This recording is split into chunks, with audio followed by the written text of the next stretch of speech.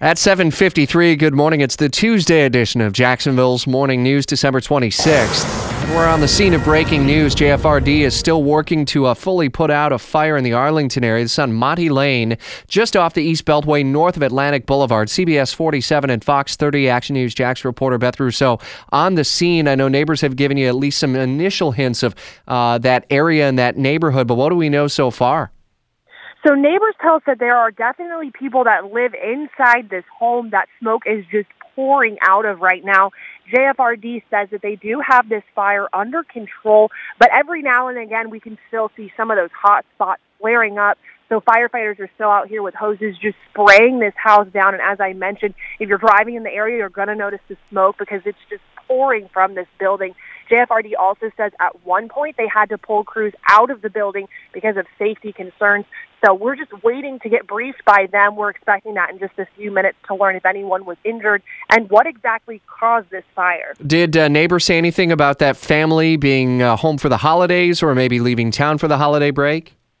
They really couldn't give us a whole lot of insight into who lives in that home. They just said that they did know people lived there, and they said there were a lot of belongings outside, so it kind of didn't surprise them that firefighters, it took them a while to actually get this fire put out because crews received the call at 6:34, and still smoke out here right now. They're still spraying it down, so it took them a while to get the fire out, and neighbors aren't really surprised because there's so much stuff that they've seen at that home. All right, we'll stay on scene, and obviously once we get word of any reports of injuries, and hopefully everyone is okay, they were gone for the holiday or they just made it out safely and in one piece, we'll report right back to you. Beth Rousseau with CBS 47 and Fox 30 Action News Jax. One other story that's just popping in.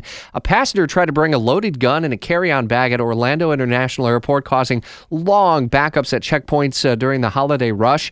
That's according to the Transportation Security Administration. Those agents found that gun at the airport earlier in the week, and that forced even longer than normal lines over this long holiday break. So far, so good out of Jacksonville International Airport. Our Stephen Ponson has checked in a couple of times and said he's only seen a few arrival delays, and that's it. All departures are looking to be on time, but they were expecting another rush of people over the next hour or so as it kind of comes in peaks and valleys in terms of intensity at Jacksonville International Airport.